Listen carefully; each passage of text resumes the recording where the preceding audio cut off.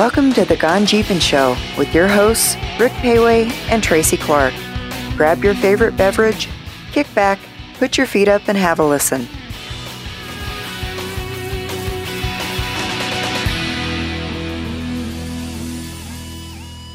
Welcome to the 10th episode of the Gone-Gpn Show. I'm your host, Rick Payway. And I'm your co-host, Tracy Clark. We have our wonderful crew, Greg Henderson, Liam Lafferty, and Tyler Donaldson with us today. And we're going to be talking about all sorts of things Jeep-related, events, some tech, and really a couple of cool things. Tracy?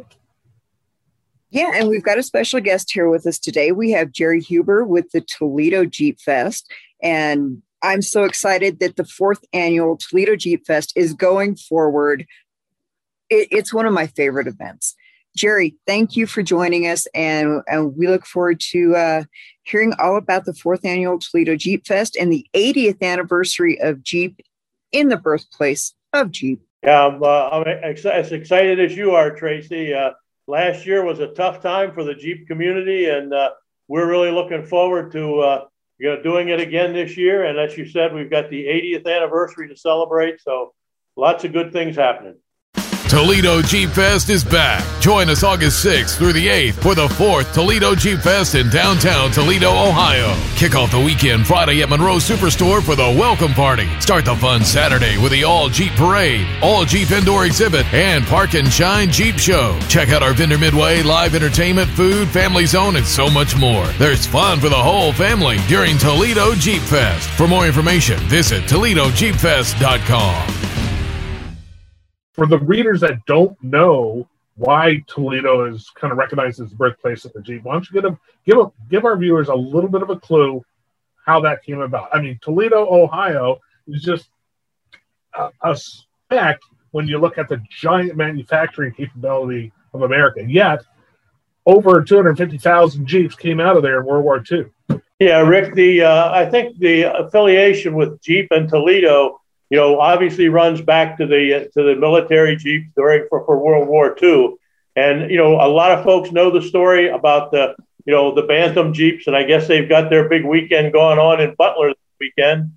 They know about the competition with the Quartermaster General and so forth, with Willys, John North Willys, the Willys Corporation, and with Ford Motor Company. So the three of them really kind of working in competition, but in some cases working together to decide who was going to get this contract. Well, long story short, the contract gets let. Bantam doesn't have the capacity to make the vehicles that are in demand, so it gets split production-wise between Ford and Willys. And the Willys versions were all produced here in Toledo.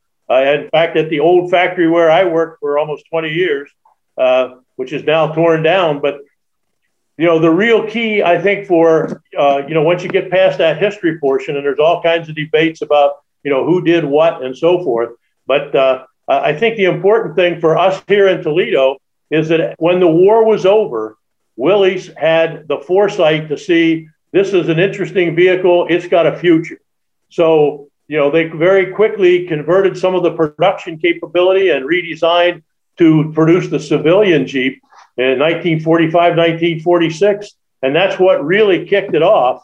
And a lot of those folks, believe it or not, still have their roots here in Toledo. I think the other thing that you can't overlook when you talk about the history of it, and it's important to us with this Toledo Jeep Fest, because one of our title sponsors is the Dana Corporation. And Dana has got their axles under just about all of the Jeeps from 1941 on. So they're a great partner for us, and also part of that Toledo, lineage of the vehicle production and the loyalty to the Jeep products. That's right. And for those of you that don't know, Dana Spicer is located in Toledo, and they were the only ones capable of inventing and mass producing those axles for the Bantam and for the Ford and for the Willys. And, of course, the transfer case. Now, eventually, Ford, of course, had, because of their huge production capacity, made their own, but it was all the designs based on the original Willys. And 75 years later, after the first civilians rolled off the line, we're here at the Toledo Jeep Fest, which amazingly is only 4 years old. And you think, why didn't they do this a long time ago? Toledo is home. Yeah, it's kind of interesting. We decided in 2016, it was the 75th anniversary from 1941. So, we talked to the union, we talked to some of the community leaders, and there was a decision made that, hey, we got to do something. And you're right. Big question is, why wasn't this done before? Can't answer that, but I can tell you that going forward, I think that there's a good possibility that this thing will go on for a long time. We're celebrating the 80th this year. It's really exciting, not only because of the 80th year, but because of all the new products. They've got, a world-class factory now here in Toledo, where we operated in one of the oldest manufacturing facilities for some 70 plus years. And with the new products that are coming out, we think there's a good future. We've got some competition coming, and with the Bronco and so forth. Frankly, I think that's going to make us, make our product, more interesting and better. Competition never hurt. And, if you go back in my history, I happen to be, in automotive manufacturing. I happened to work for Ford for about 15 years before I went to American Motors back in the early 80s. So I have kind of a split feeling on some of that stuff. But, I really trust the Jeep design people and the Jeep manufacturing process at this point to continue to produce world-class vehicles and set the standard. So how many years did you work for AMC, Jeep, Chrysler, whatever it was? Yeah, I ended up with about 21 years with the, after I left Ford. So a total of 36 years in the automotive operation, most of it in manufacturing. So it was, you got to see a lot of changes. And by the same token, you saw some things that just really haven't changed a lot. Yeah, I can imagine. Well, that means you're the right person to help put this on. Can you give us our viewers an idea of what happens? I mean, it's not a 10-day event. It's what, 3 days? Basically, it's a 3-day event. Our unique, and I give kudos to all of the organizations and communities and organizations in general that put on Jeep events, because I think the Jeep community is very appreciative of it, and hopefully we reward those organizations that help support the Jeep community. But what makes our event is clearly unique, and and there's some pluses and minuses to that. I think one of the things as a Jeeper, and I like to think of myself somewhat as an avid off-roader. We don't have any significant off-road element because it's done in a metropolitan area. It's done in downtown Toledo, and that makes for some challenges, but it also creates some really unique opportunities because our event is for Jeepers, but it's also for the Toledo area. And we get, in 2019, we did a little checking, and we had over the course of the 3 days, and it's really a Friday night, Saturday, and then Sunday up till about 2 o'clock, 3 o'clock in the afternoon. We had almost 70,000 people here, but that's huge. And the thing is, what do we have to offer because we don't have that off-road element? Well, we squeak a little bit of that in. We have a kickoff event on Friday afternoon. Right up the road from us, one of our dealers has an 18 obstacle off-road course that's on a couple of acres. We have a blast there, and as the people roll into town, we ask them to route by there. We'll have food trucks, a band, spend as much time on the off-road track. Some of our vendors will stop by there, and then that shifts to downtown Toledo. And then Friday evening, we kick off our other title sponsor, ProMedica, who's the big healthcare provider in our area, provides a lot of the insurance and so forth for the Jeep plant and the people in the community. They have a concert series that they kick off Friday night, and it's usually a national name group that comes in. This year, I think we've got Josh Turner and Loretta Lorraine. They're coming in, and that'll kind of conclude the Friday evening stuff, and then gets everybody downtown. And when I say downtown, we close all of the major streets. We even get we get approval with the city to close a couple of state routes that happen to be the main street. If you're not familiar with Toledo, we border where the Maumee River runs right through the center of town. So we have our own little riverfront area. And there's a big park there. That'll all be activated with activity. There's a TV screen that's probably, I don't know, Tracy saw it the other year. It's probably 50 feet high and maybe 70 feet long. And there'll be live broadcasts from the car shows, from the parade, and so forth over that. But that, like I said, that kind of wraps up Friday night, gets everybody downtown, all the restaurants, welcome everybody, a lot of specials and things to do. And then we kick off Saturday morning with a parade that starts out at the zoo. We have a staging area out at the Toledo Zoo. And again, there'll be food trucks there. It's like a big tailgate party, frankly. Some of the vendors will go and they'll set up out there. There's giveaways. They don't usually have a live band there, but we'll have a DJ or something like that. And I keep mentioning the bands and the concert stuff. Over the course of the 2.5 days, we have booked like 32 hours of live music that's throughout the downtown area on, I think, 4 or 5 different stages that we activate. And then while that's going on Saturday morning, the vendor midway opens up. We have about, I'd say this year we're going to have around 100 vendors. Now, the big guys that come in, with the semis and so forth, like you see at Moab and like you see at some of the other, Jeep Beach and so forth. Again, it's a challenge because you're doing this in the downtown, in a metropolitan area. So the city streets are closed.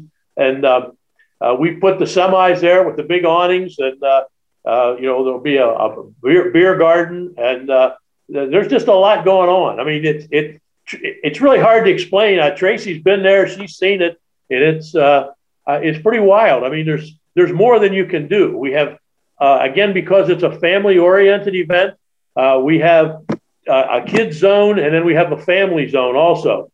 We're lucky enough here in Toledo to have a minor league baseball team, the Toledo Mud Hens.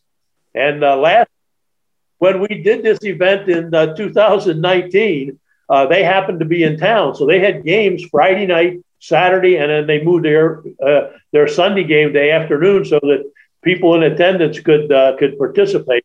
And they did special uniforms with the big tire tracks on it, and they changed the name of the team to the Mud Crawlers instead of the Mud Hens for that weekend. So it's really cool that everybody in the community jumps in and gets activated and participates in the thing. So, along with the vendor midway and so forth, there's a very nice convention hall right in the downtown area, right off it's about, right on the other side of the street from where our vendor midway is. And we'll have a Jeep display in there of historically significant vehicles. We are always lucky to have good support from FCA, or now Stellantis, and they've been gracious enough to deliver each year. We usually get at least 3 or 4 of the Easter Jeep Safari vehicles, which are just of major interest to every Jeeper out there. And unless you get the Easter Jeep Safari, sometimes you don't get to see those. So we have those available. And, Omics Auto, Rugged Ridge, they bring some of the vehicles from their Georgia Jeep collection outfit. We get some special vehicles. They let us kind of go through and pick out what we want. We've got some pretty significant historical vehicles in the area. We've got a forward control, it's an F-150, I guess, F-170 cab over fire truck that used to belong to the Owens Corning glassworks here in town.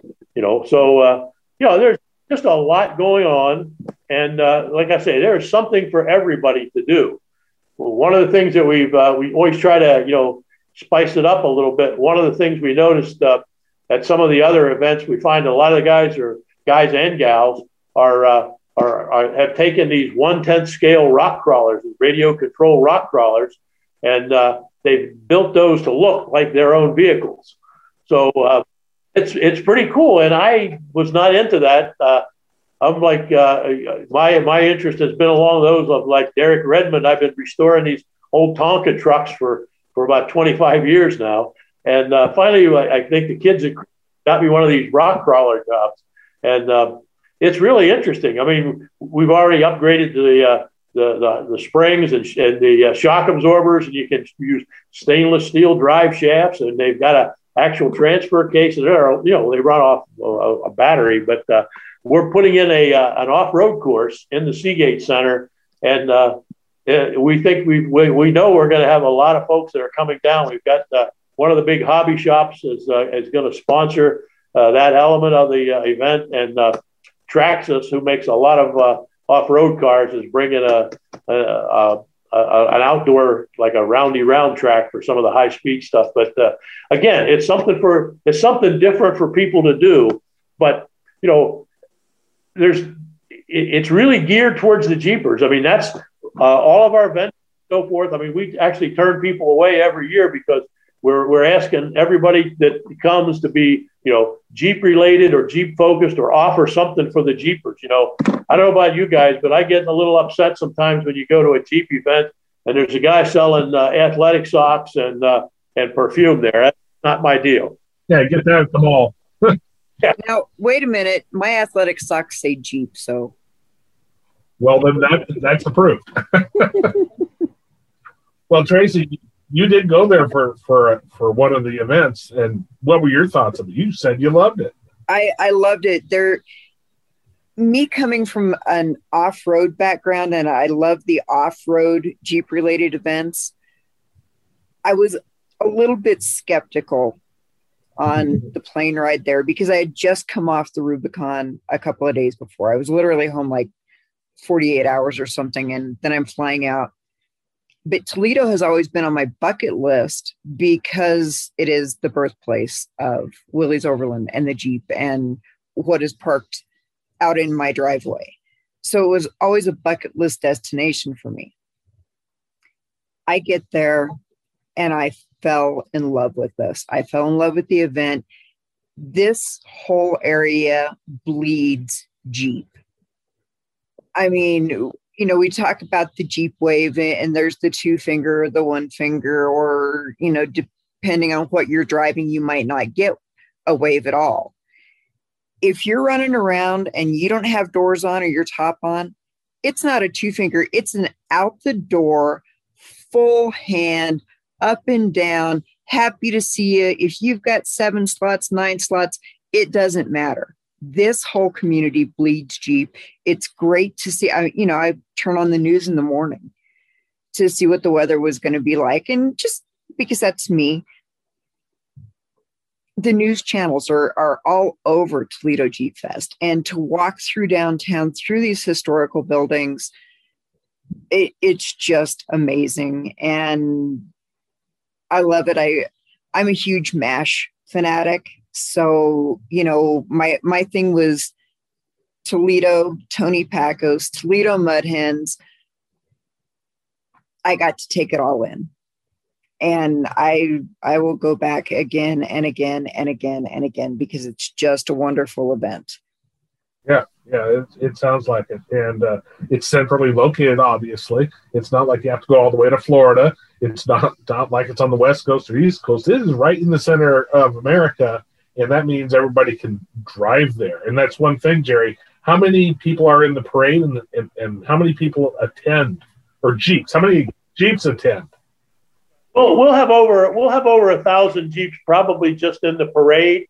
Anything more than that gets kind of difficult to manage because one of the cool things about this event is that if you're in the parade, when you come back, in the parade, when you get to the end of the parade route, we park everybody right inside the festival area.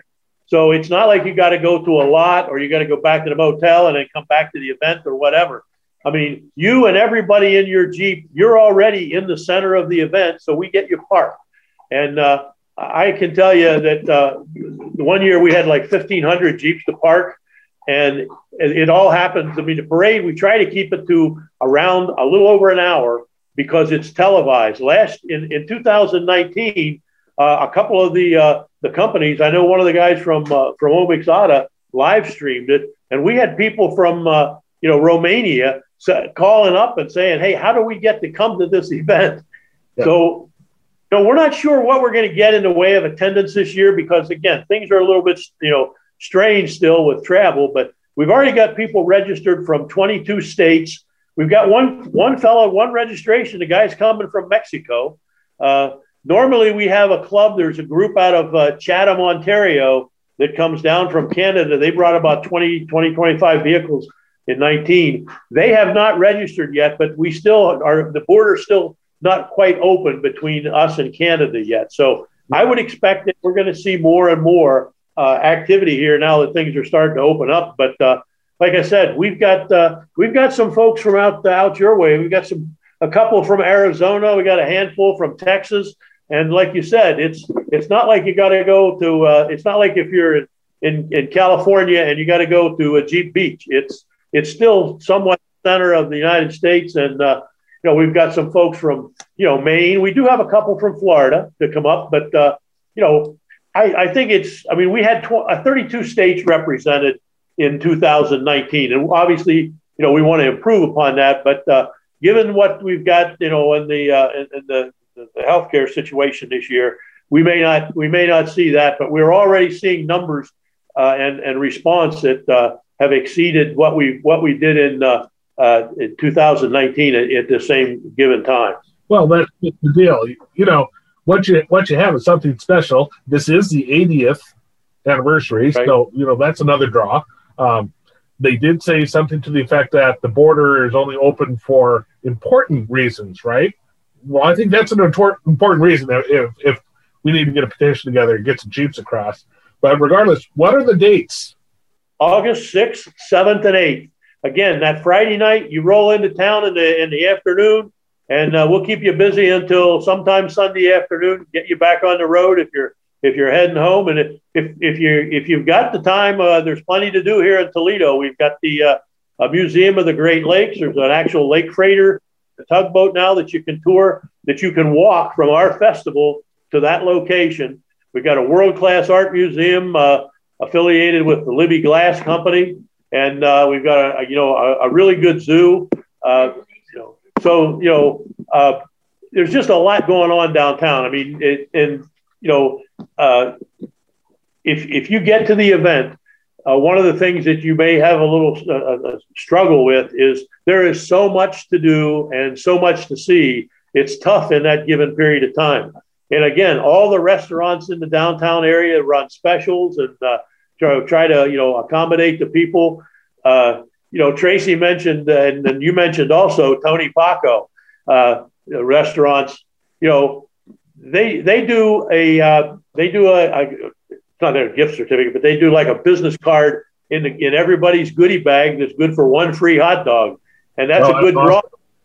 Because let me tell you, nobody just buys one hot dog when you go to their place.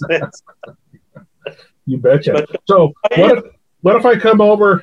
What if I drive there and I need to camp out? Is there a place to camp instead of a hotel? Yeah, we've got some campgrounds in the area. There's one out at there's a big state park that's probably about 10 miles from downtown that accommodates a motorhome or whatever you've got kind of rig. And then there's a couple of them right off of 75 in the Monroe area before Detroit. So yeah, there's camping available. I think that we had one of the hotels that was directly connected to the Seagate Center is under new ownership, and it's closed right now. But you could actually walk from there to the hotel, never go outside. I mean, it's connected to the convention center. That's being redone, and it will reopen. But there is another hotel in the downtown area for somebody that's going to bring their Jeep and is going to have it on display or doesn't want to drive it around and so forth. So, yeah. It's a pretty Jeep friendly area. If somebody comes and they got a trailer to park, we have a designated trailer parking area that's like 1.5 blocks from the convention center. Some of the fellows and gals will bring in a Jeep that they tow in. It's on display.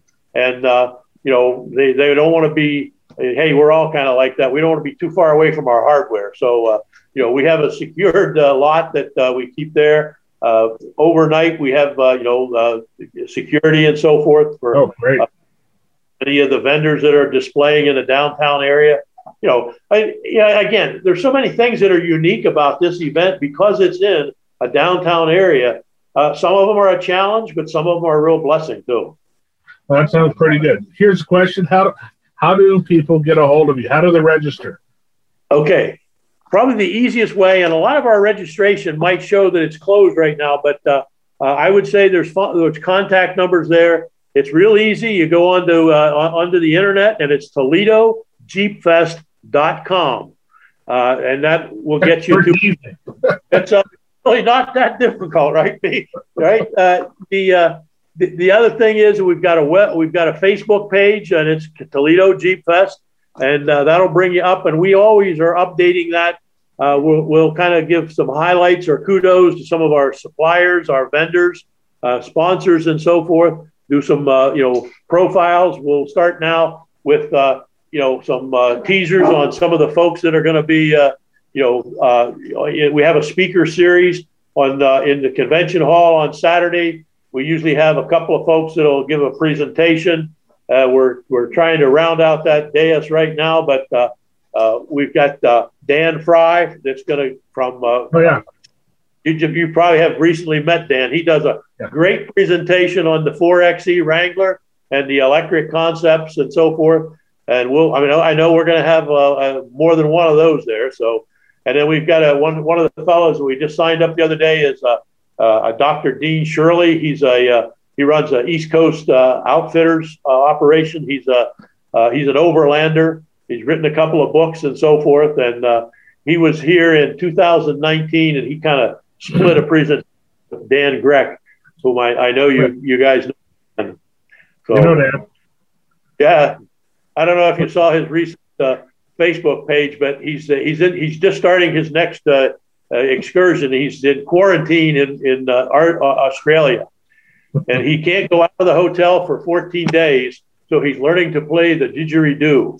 Oh, well, there you go. Something to learn while in Australia. A final question for you. You said you're a Jeeper. What kind of Jeep do you have? Well, I've got a 1989 Islander.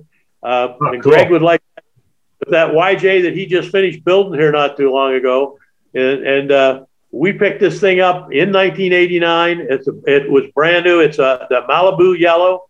Oh, it's cool. Been on about 15 or 16 of the Jeep Jamborees when I was working. I used to run that on the weekends. But it's about as close to museum quality as you can find. It's got like 12,500 miles on it. And when we would bring it back from a Jamboree, when we would be up in the Maine mountains or down in Cumberland, I would always take it back to the plant, put it on the hoist, and we would repaint the. So it's in pretty good shape. And then there's we're just working on a 2006 LJ. We're building a stroker motor for it. It's got 531 gearing, and it's got JK axles underneath it. So it's a lot of fun to drive. And there's an XJ that's got a lot of Rubicon Express suspension components and so forth. We've got a JK8 with a supercharger that was put together with a couple of the guys from Jeep Engineering out of bits and pieces from their Egyptian Army project. So, and then there's a hot rod that's out there that's it's a 1944. It's actually registered as a Ford, but it's a 9-slot grill with a small block Chevy and 2-wheel drive. It's built like an old dirt track car. It's got the straight steering column, and when you're driving, there's no 2-footing going on because the steering column is definitely between the gas pedal and the brake. So you're it's 90. Yeah, that's right. There's a 90 YJ with a small block Chevy in it, that is running 40-inch. I think they're Swampers on that one. And that's the one that we pretty much do the rough wheeling with when we get out. We like to go up to, we try to get up to the east end of Lake Superior at Batchewana Bay with the guys. The guys, Mark Allen and some of the guys from the Jeep Underground used to go up there, and we kind of missed that trip with the borders being closed. But there's, for the Midwest, it's the wheeling's different here, but it's not like you guys have out there. We had the JK8 out to Moab in 19, and it was a blast. Well, that shows that you definitely are a Jeeper. You didn't stop with one Jeep or two, now did you? Well, no. But, the wife says no more. Now that we're doing these little 1/10 scale things, But the only thing I can do is, like I said, Derek Redmond has inspired me to work on these old Tonkas, and there's always a couple of those in the shop being worked on. I've got one more question for Jerry. Any news on the Jeep Museum that you can share with us? Nothing that we can share. It's still, we're still, working to get this thing on back on the track. Obviously, with the change in the ownership of Chrysler and so forth, and then with the economic impact and some of the construction things that went on last year go on, we've got to step back. But I can tell you, there's a lot of enthusiasm and work being done to try and get that, bring that to fruition. That would be epic. And Toledo's that's the right place for it. We've been building them here for 80 years. I think with that new factory, there's no reason we can't continue to do that. And, we see additional investment from FCA and Stellantis. They're talking about, in fact, I think they're ready to break ground. They've purchased some property next to the plant for what they want to do as an upfit center. You guys have probably, there's nothing secret about that information. They've been talking about it. And, they want to do some upfit on not only Wranglers and Gladiators, but the plan would be to maybe do some of these fancy Dodge trucks that they're building just up the road here in Detroit. That's right. So going on, as you can tell, and a lot of enthusiasm. I kind of get wound up on it sometimes, but it's hard not to do. Well, that's what we want from real Jeepers. Putting on a real Jeep event. This is exciting. This is why we get wound up, and thank God people like you are putting it on rather than a bunch of suit and coat guys that are just trying to make some money. This is a real Jeep event. Yeah, we, one of the things that, and I realize that, there's a big cost involved in doing something like this. So, my hats off to all of the vendors and the sponsors that participate. And we have been blessed with sponsors. Again, Dana Corporation. If you're doing a Jeep event, I really can't think of a better, more, four-wheel and rugged oriented company than that. The fact that they're here in Toledo probably, helps sway them a little bit, but they've been a great partner. And ProMedica, they have their headquarters right downtown, directly across the street from where our event is held. And they are a gracious host. There's a big park that they open up to give us access to, and all of the partners that we have. And again, Tracy saw this firsthand when she was here. It's an all hands on kind of an event. And, while it's focused on Jeepers, it really brings out, we try to put our best foot forward for Toledo, and the Jeep community is a great, representative, I think, of the community down here.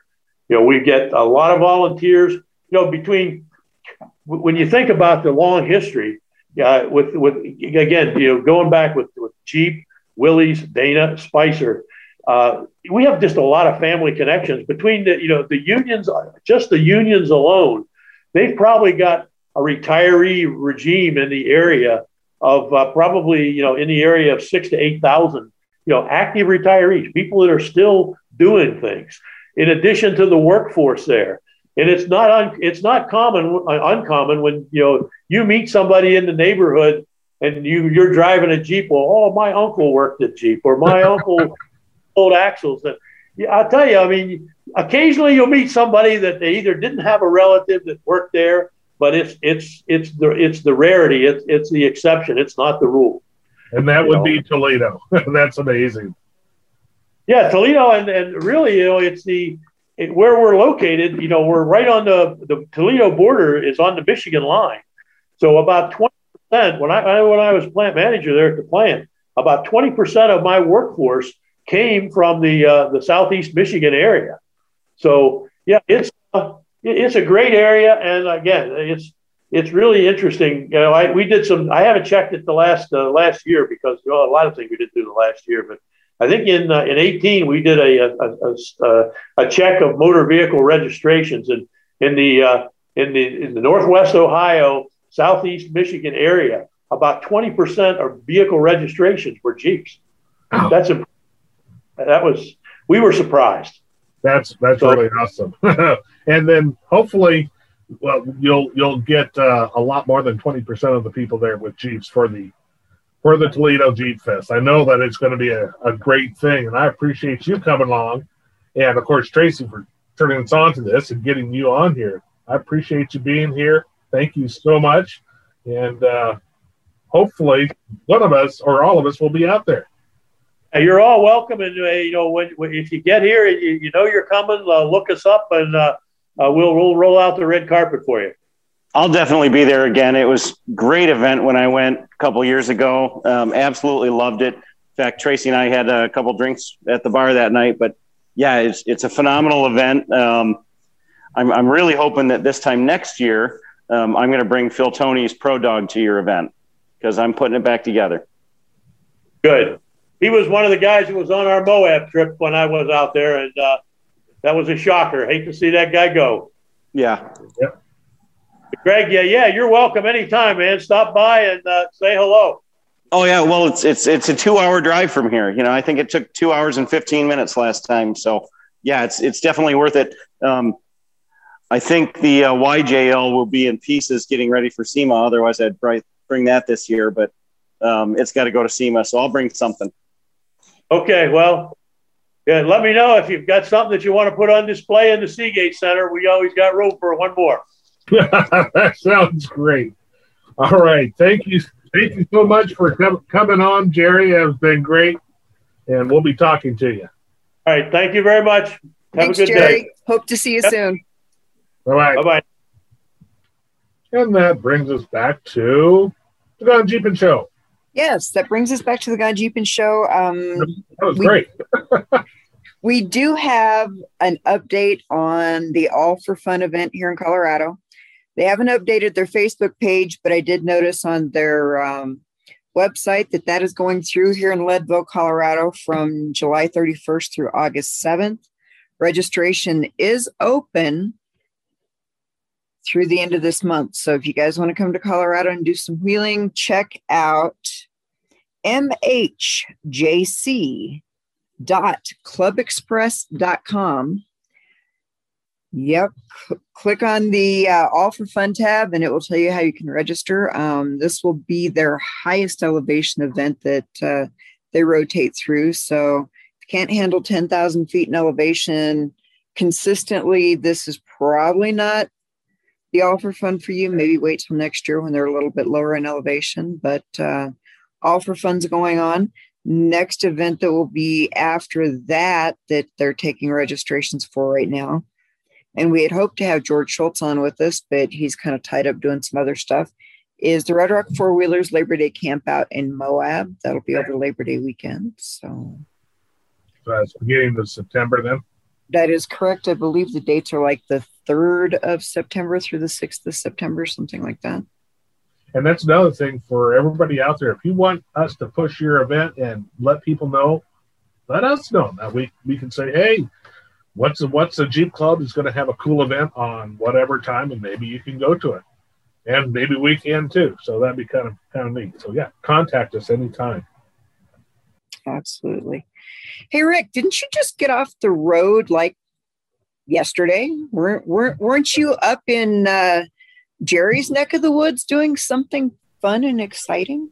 I was in Detroit, Michigan. And as you know, that's the home of Stellantis. In fact, I was invited to go drive the new Jeep Grand Cherokee L. What in the world is that, you may ask? Well, as you know, the Grand Cherokee has had about 5. This is the 5th iteration, and this one now has a 3rd row seat, three rows. The last 3-row big Jeep was the Commander in 2007 or something. Yeah, well, it wasn't a Scout anyway, but it didn't go over that well. So people like Jim Morrison at Jeep said, well, we're not going to do another one until we can do it right. And sure enough, I got a chance to go drive this on-road, off-road, and see the plant that it's built in. And we'll have video of that later. And I can't give you driving impressions yet, but I can say I did really enjoy the entire vehicle. I can't say the drive.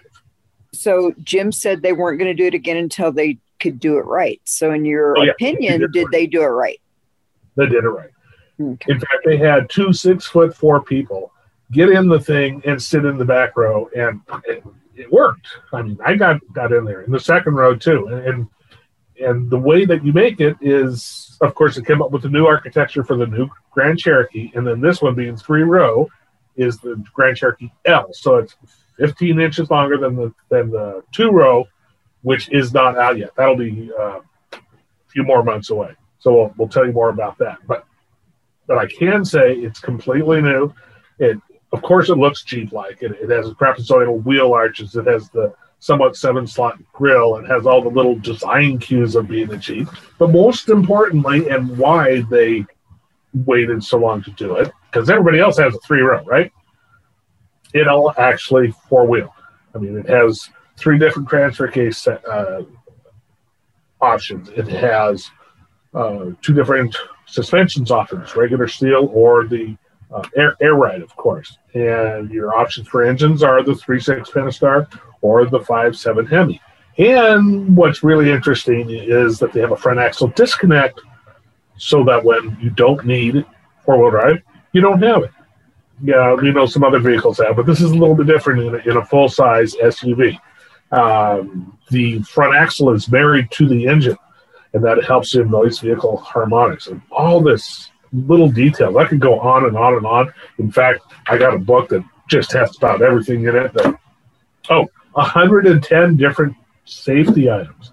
It has hands-on driving. They didn't want to call it hands-off driving because I think you might be starting to talk about driving impressions. So I think we're going to cut you off at that. Oh, one. You're right. Yeah, I could go on and on and on and on. But wait for the video. It's really cool. We got some guest speakers and fun stuff. But before I go, also I got to go see the factory that's built the new Grand Cherokee L. This factory started in 1919. It was the Mack plant. Had nothing to do with Mack trucks. It's on Mack Road. But it was cool because Chrysler, Stellantis, whoever they are now, decided to go full on Detroit and hired Detroit people in Detroit. It's the first factory in 30 years in the Detroit area, first new factory. So that was really cool too. So there's my Jeep news and notes. Oh, cool. Yeah, cut me off now. I'm going to keep talking about it. Get in trouble with driving impressions. Well, I think we're going to transition into trail side because I'm smelling smoke again out here, Rick. It had gone away and now it's back. And yep. Well, you live in one of the highest fire danger areas in the world, the mountains of Colorado. I mean, well, it's not California, but yeah, it's a high fire danger area for where I'm at. And we just happen to have a fire not quite 2 miles from my house. So just kind of been on the edge about that a little bit. And I want to bring up off-roading, wheeling, overlanding during times of high fire danger. And as a retired wildland firefighter, the this is something that I'm very passionate about. And one of the things that when, we were taking folks out back in the day, during high fire danger, I do not do in and out trails ever. They may be the most fun there. My favorite trail in Colorado is Wheeler Lake. It's an in and out trail. This year, as dry as it is, unless we get some moisture, I'm not going to go do it. Why, you may ask? I want an exit route. The air here has been so dry that it almost crackles when you walk through it. Our humidity values right now are 1%, dew point in the minus 30s. It can't get much drier than it is. It doesn't take much to get a fire going. I always look at loop trails or trails that connect to another trail system. So I've got an exit route. The last thing you want to do is get on an in and out trail. You got some yahoo that has come in down below you and did something, started a fire. 8 times out of 10, that fire is going to run uphill. And where are you? You're at the top of the trail. Yeah, that's not good. You don't have a way to get out of there. Now, Wheeler Lake, yeah, there's a lake at the top. Yeah, it's above tree line. But not only is that fire going uphill, the fire may stop, but the smoke's still going to be there. So you're still in danger. And by putting yourself in that kind of danger, those that are going to try to come in to rescue you are also going to be put in danger. Think ahead. Look at loop trails. Make sure you've got exit routes should something happen. The other thing, if you're pulling off the trail to let somebody else go by, watch where you're pulling over. If there's tall grasses, just kind of keep going as you need to until you can find a safe spot, because it doesn't take more than a hot catalytic converter or hot exhaust to start a fire. I've been up fishing and pulled off, and there was that one little stem of grass that was long enough to hit the exhaust, and there's smoke rolling out from underneath the truck. So yeah, your own truck.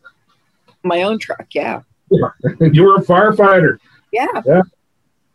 So, look at those things. Make sure you check whether or not there are fire restrictions in the area that you're going to. Most fire restrictions mean no campfires, no charcoal grills. So, plan accordingly. Check into that. Try to keep your family and everybody else protected. And last but not least, I'm going to close with, if you are out wheeling, you come upon a smoldering, unattended campfire, don't just drive by it.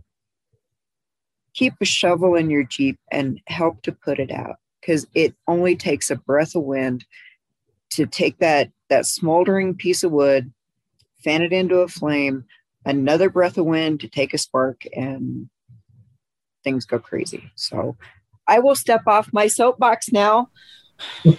Well, you make a valid point. Remember, the life you save may be your own. I went out to do some target shooting just the other day, and sure enough, all the signs were out from BLM said high fire danger, no campfires, no shooting, no nothing.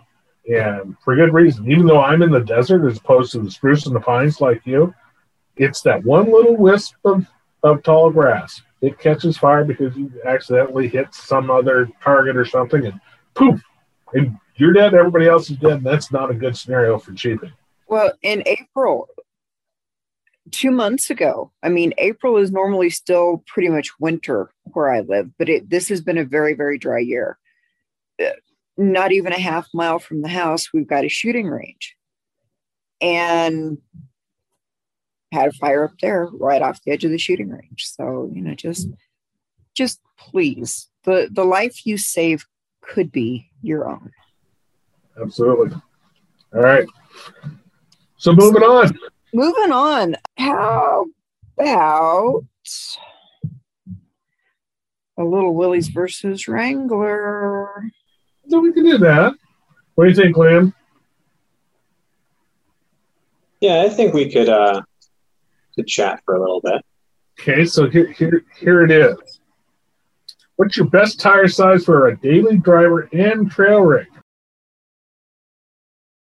Now, Wow. I mean, look behind Greg. He's running 40s on that white thing.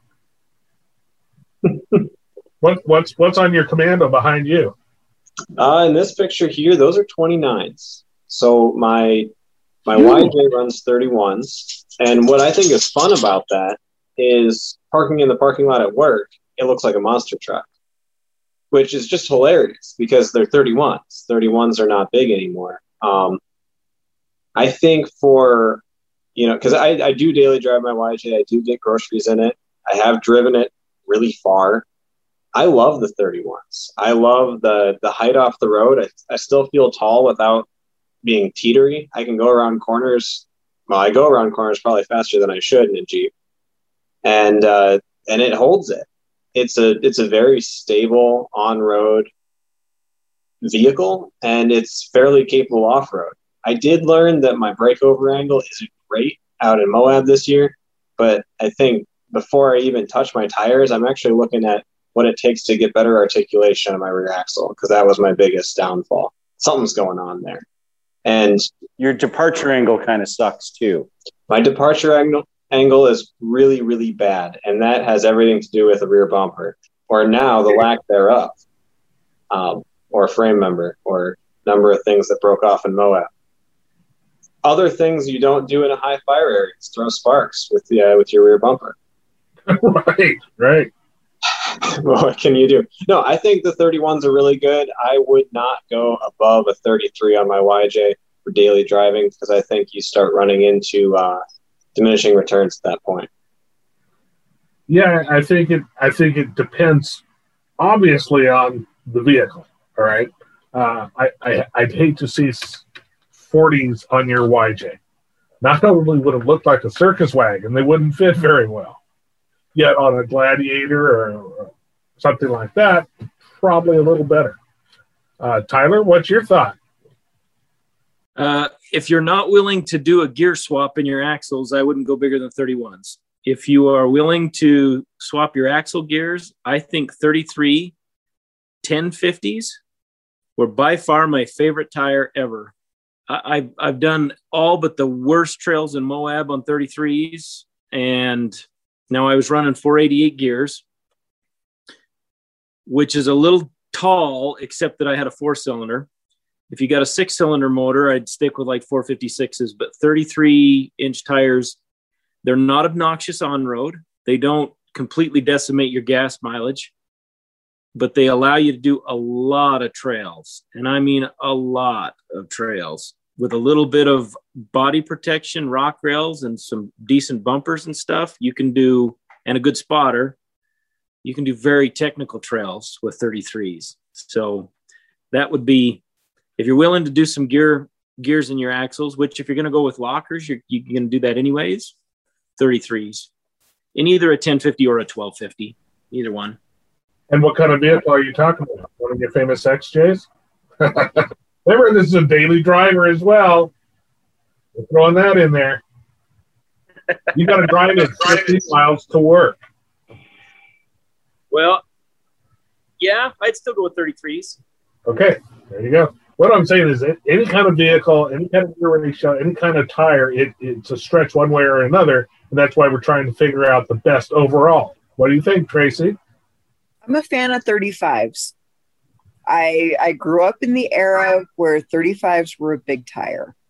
Okay, but I've driven cross country on 35s.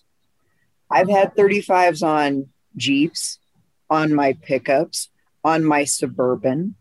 I mean, I'm a fan of 35s. Yeah, 35s, depending, again, on the build, would fit on either of those vehicles that are behind you on your screenshot, on the 7 or on the pickup. It's a good overall size. Again, depending on ratio, engine, and everything else. Now, Greg, on the other hand, he keeps building things with 40s and 42s. What's with that? So, normally, my max tire size is 37s for my own personal preference. I don't like a tire bigger than a 37 on an average Jeep. However, Stellantis, FCA, Jeep, whichever, keeps building these different and newer, latest and greatest vehicles.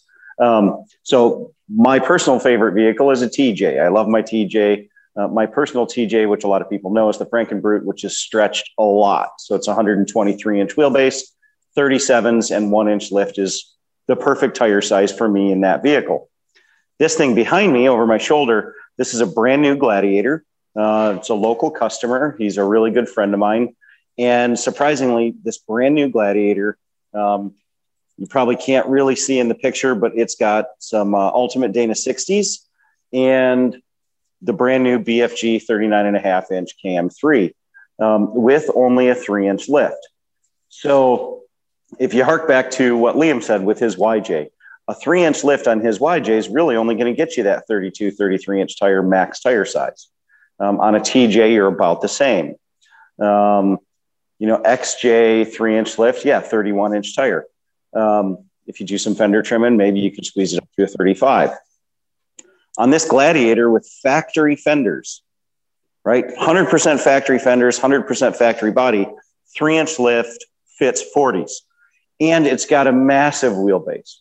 And when you set this thing down on the ground, it looks proportional. It doesn't look out of place with that big tire. Same with a modern, JL, Rubicon, because they have the higher fender flares, slightly bigger wheel openings. They can fit a 37-inch tire with a 2-inch lift. They can fit a 40-inch tire with a 3-inch lift. Even though it's not my cup of tea, I think it looks gorgeous on this vehicle behind me. Now, if he were to squeak some 42s or some 44s or some Mickey Thompson 53s or whatever, then I think it would be, way out of the wheelhouse again. But when this thing's sitting down on the ground and drives out of this building, it looks like you could have just bought it at the dealership. So that 39.5-inch tire doesn't look obnoxious here. And per what Liam said and Tracy and Tyler and you, your tire should really be what fits you and fits your build the best. I confidently drive across the country on a set of 37s, go wheeling and drive home. Other people might like a smaller tire, or other people like my customer behind me might like a bigger tire. He's got great, his breakover angle's decent because of his such a large tire. So really do what fits your build and your vehicle the best. If you've got an XJ, do it to your budget and your build style. If you've got a YJ or a TJ or an Old Willys, the tire that fits you the best. Like Tracy loves a 35, she should always be running a 35. So that's kind of my rule of thumb. Everybody's different and every build is different. I'm not a fan of tires bigger than 37s personally, but on these new cars, they actually look pretty good. And you notice that you called it a car. Yeah, well, it's an automobile, and all automobiles with 4 tires are cars to me, even though I know it's a Jeep. There's trucks. Oh, wait. So what's a Jeep truck? Oh, wait. Okay. Well, anyway. And here, I'll even show you. So this is a lot of fun. I'll run over here. I'll come right back. And if you look at a title, they're station wagons. Jeeps are station wagons. Yeah. And this one's a 1980 CJ. Nobody even knows where the station wagon name comes from. Well, we probably do. But regardless, okay, so here's the answer to the question that we all just weighed in on. Yeah, it depends on you, your vehicle, and the tire. I've got Jeeps with 31s. I got Jeeps with 29s, and I got 32s, and I got 33s, and 5s, 6s, 7s, 8s, 9.5s, 40s. Yeah. All right, so every vehicle is different. The important thing is to match it to you, your vehicle, and to your gear ratio. Don't go running around putting 40s on your flat fender with 373 gears. I think Tyler knows that, right? Don't be putting... What are you talking about? Don't over-tire it, under-gear it, or make it not what you want. Yeah, of course, it's your Jeep. Do whatever you want. You want to do something stupid, do it, okay? That's fine.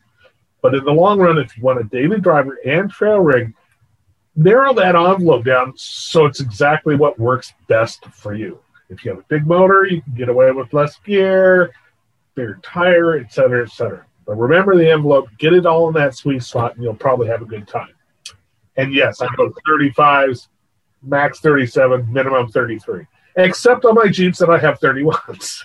So yeah, but Rick, can I run 37s on my Dana 35 rear axle? I mean, I can put a V8 in it and power it, right? Sure you could. Absolutely. And I want to be the shop that nails you for all the money you're going to pour into it when everything breaks. Which is going to be every time you put your foot on the gas. Yeah. Yeah, but what if I gear it? You gear it and it's fine, right? You betcha. You do it. If you're driving it to and from the mall every day, you'll probably never have a problem. Yeah, you'll be just fine. If you're not 16, okay? Yeah, and you better have an automatic and not a stick. Yeah, but if he's power breaking it off the light, he's going to break it. Yeah. So let's just say no, okay? Don't do it. Unless you're a fan of breakage. All right. Unless you won the the lottery or something and just have money to throw away. And if that's the case, throw it my way. Anyway, so that you're talking about shops and tools and gears and stuff like that. What's the bare nuts minimum? We're going to go into toolbox talk here. Bare nuts minimum primary tools that you should have with you at all times, whether it be your tow rig, your daily driver, your off-road rig. And then, there's always the I wanna or I wish I wanna. Yeah. Well, for me, that's really easy. Okay. Right. The number one tool you need is a hammer. Simple as that. A hammer can fix a whole bunch of stuff that a screwdriver can't. Yeah, but do you need like a little hammer or a Ford Bronco hammer? A PFH hammer? No, a simple ball-peen hammer, E8 long, nice size, gives you enough heft and weight. I mean, you can beat things into submission with one of those. Everybody should have it. Not a claw hammer. How many nails are you going to be taking out of your fender, right? No, you need a ball-peen hammer. It's a machinist hammer. That's number one. Number two is a screwdriver. Regular, everyday, flathead, normal screwdriver.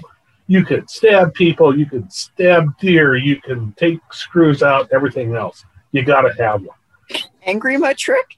We're talking primary tools, okay? You may need to be surviving on the side of the road.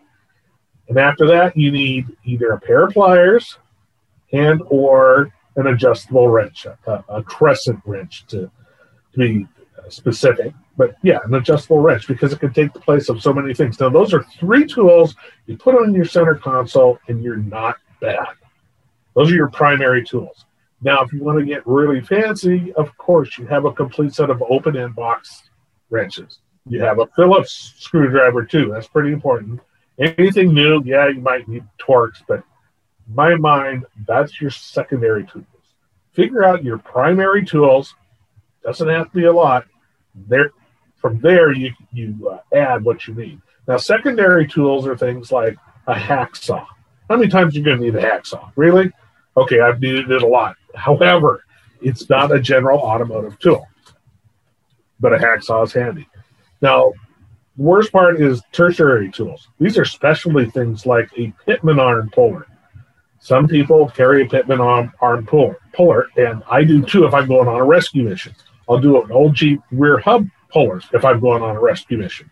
But I surely don't do that for a daily driver or like trail use. So think about your tools so that you don't carry too much weight. I've had people with roll-out type drawers and everything else, and that's 1,000 pounds of tools, and they may be able to fix everything, but they can't get anywhere because they're carrying too many tools, which is really a hard thing to say. Can you really have too many tools, Greg?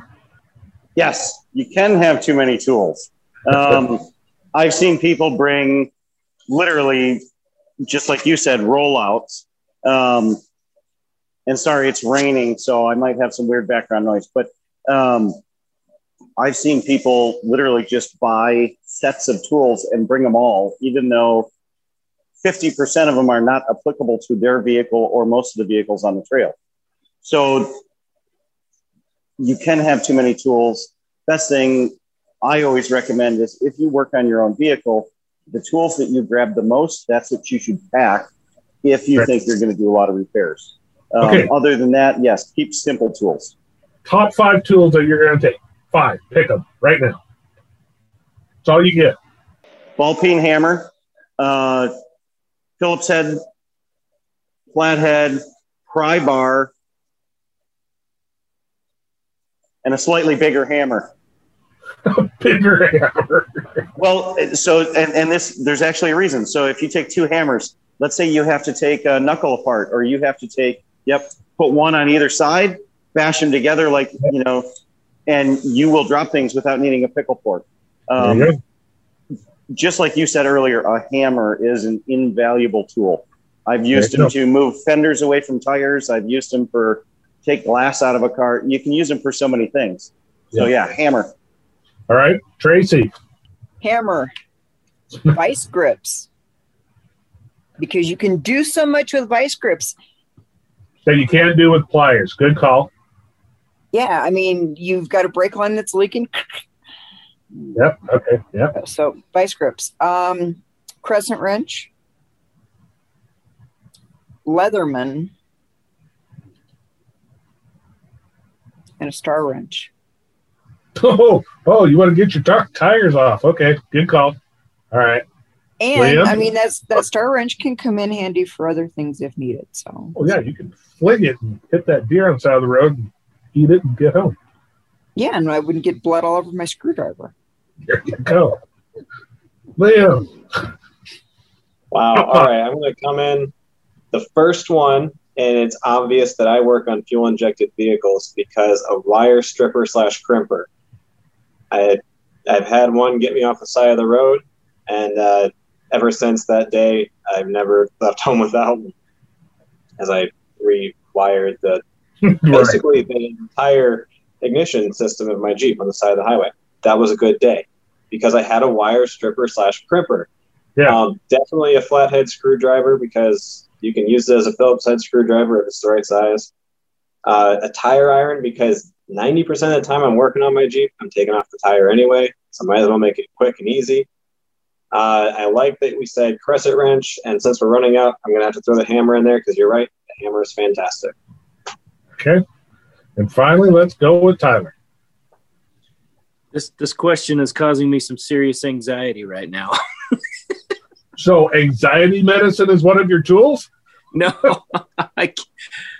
only 5, huh? 5. Well, definitely a ball peen. I would go with a pair of needle nose vice grips. If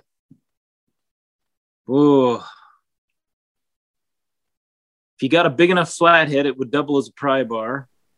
Right. Wow. Tire iron. And I'm thinking of all the things I've broke, and none of these tools would have fixed them. Just thinking how I would get an axle shaft out of a Dana 30 with these tools that I'm mentioning. Needle nose and a hammer might do it. Can I cheat and say like a socket set, or it has to be a single tool? Single tool. Single tool? It'd have to be a crescent wrench, I guess. There you go. Although I find them completely useless, but crescent wrench. Crescent wrench is one of the best, especially if you have a little one or if you have a big one. But there's a reason they call them nut lathes. Yeah, pretty much. Yeah. Well, you got to buy a good one first off. Yeah. All right. So, I got to say a tire iron, a hammer. Again, my flathead. Got to go with vice grips. Not sure if I do needle nose, but that was a good point. And then probably a 10 millimeter open end or a 1/2 inch open end, because those are the ones that you're going to lose first anyway. So there's my selection. I think we're all on the same page. Multi-purpose tools, using that instead of a pry bar, using a big screwdriver. So yeah, and we all picked the hammer. So there's my number one. Anyway, that's my toolbox talk. Again, I could talk way too much about tools, so I'm going to cut myself off right here. Tracy? I agree, and that kind of brings us to our closing here with all Jeep all the time. And one of the things that we had kind of touched on briefly during our Moab, it's and I've seen it come up on social media and discussions and stuff. And Rick's done a couple of these columns in the past as his editorial, and I think we should do it again. The Jeep Wave. The Jeep Wave. The Jeep Wave. Okay, so what is the Jeep Wave? Okay, we know what the Jeep Wave is, right? It's an acknowledgement to me. It's the acknowledgement of a brother or a sister who should theoretically understand this 7-slot, 9-slot Jeep life. Okay, the Harley guys do it. They do the low wave as they pass another biker, just acknowledging a brother and sister in arms, so to speak. Yep, but I think that is it, though. Yeah, but some of the questions I've seen recently is, what Jeeps do you wave at? What Jeeps don't you wave at? One of them was phrased, do we have to wave at XJs? Well, yeah. Oh, that hits me right in the XJ feels, people are saying. Oh, and then was that from a Patriot driver or what? Maybe a Liberty. Renegade. Yeah. Oh, wait.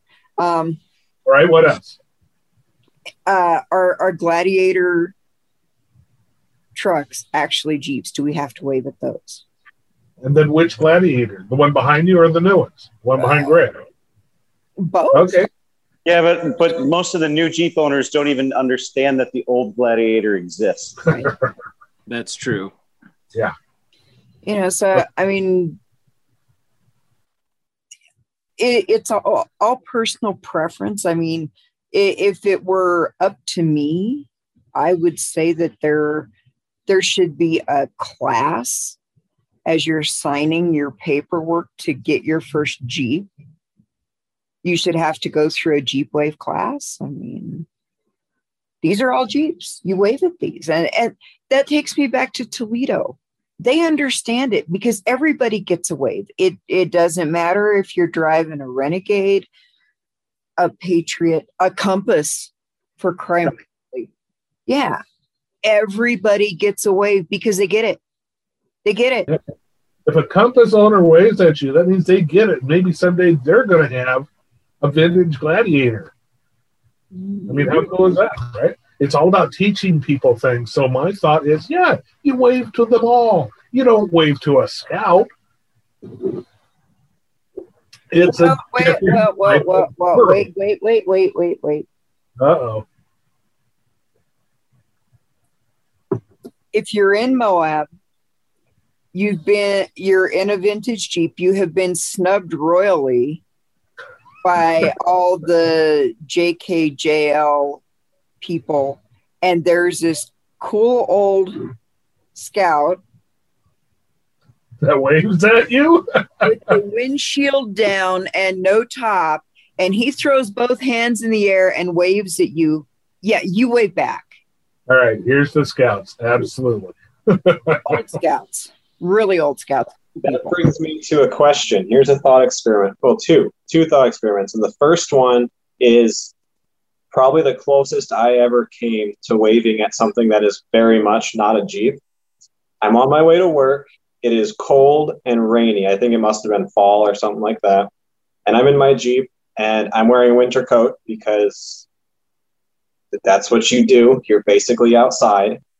And as I'm going, a Mazda Miata passes me, and the rear window on the soft top was blown out, and the driver was wearing a full winter coat, like Michelin Man deal, and they're just going for it, and they're holding this thing on the road as long as they can.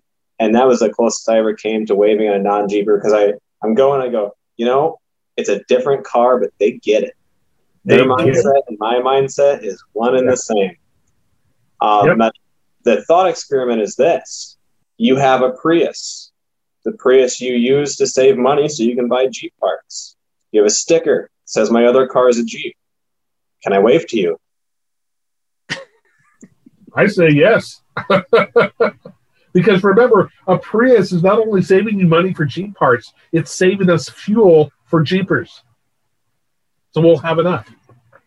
So there you go. True. I agree. It's more of a mindset than just a Jeep thing. Yes, I agree with Tracy. Wave at that Scout. And Liam, wave at that Prius because he's doing us a favor. He's doing that for the Jeepness in all of us. You know what? Between the mud on the broken windshield and the smoke in the cab from the exhaust leak, you don't need to wave at XJ owners because they're not going to see you anyways. Okay, Let's so be here's real.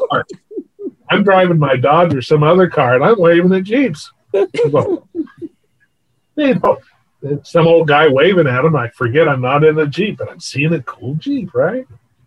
Hey, if I'm towing Tater or Rick, if you've got a Jeep on the trailer behind you or something like that, damn it, wave. Oh yeah. That's usually a mid cab wave because you see the trailer with the Jeep on it right when your cabs are passing you, and you see the other guy do the same thing. That's when you wave out the back window. Yeah. Oh, absolutely. No, it's because we're all part of that club. We get it, all right? But the newer generations, they don't get it, but they need to get it. Like I said, there needs to be some kind of pledge, some kind of class when they're signing on for ownership of that Jeep. Wouldn't that be nice? I think it falls to all of us other Jeepers to wave at them. Once they see, what did that guy wave at me for? And they go, oh, was that a Jeep he was driving or whatever? My favorite's when you're driving down the road and you see the Jeeps coming, and instead of waving, they put the sticker of the wave on their mirror. Have you seen that? Oh, yes. Yeah. Talk about lazy. You're not talking about my mirror, are you? Mine's the cool one that's got the two fingers on the steering wheel. It's to remind other people. That makes it a lot cooler. Yeah. And it doesn't matter if it's one finger, two fingers, three, whatever, or both hands. Most newbies are both hands. Hey, you're cool. Old farts are like, hey. So they experience death wobble, and then they never remove their knuckles again. Right. Yeah. So, there is a hierarchy, and once you get into it, you'll figure it out. But most vintage Jeeps, we can get away with. Yeah. I had a side-by-side wave at me on a trail, and the first one, he waved like this. And then the next one waved like this, and the next one like this, and the last guy was like, power, man. And I'm like, I was so confused. I'm like, what is the wave here? It took me like 3 or 4 groups of side-by-sides to figure out they were telling me how many people in their party. Yeah, and now you know. Yeah. Yeah, power, dude. Power to the Jumper. All right, guys, I think that wraps it up for our double-digit episode number 10 of the Gone-Gpn show. All right, I agree. And I think we had a good guest, had good times. We got to do this more often. Oh, wait, we do. We do. We try to do it about every 2 weeks, travel schedule permitting. Now that we're getting into some warmer weather and whatnot, things may not be quite on track every 2 weeks, but we'll do the best we can. Again, if you guys have an event, drop us an email, drop a comment on social media or on YouTube or whatever. Let us know about your event, when it is, all the fun details, where it's at. And if you got some photos that you can send to us via email at contact@gone-gpn.com. We'll run them up on our social media pages and hopefully get you some more stuff. And one other thing, I have been privileged enough to have a sneak peek at the official Jeep Thang music video. Ooh. So, Yeah, yeah, cool. Jeremy Rogue, Be prepared, guys, because it's going to be pretty awesome. I believe it debuts on July 2nd. So Cool. We'll have it on our YouTube.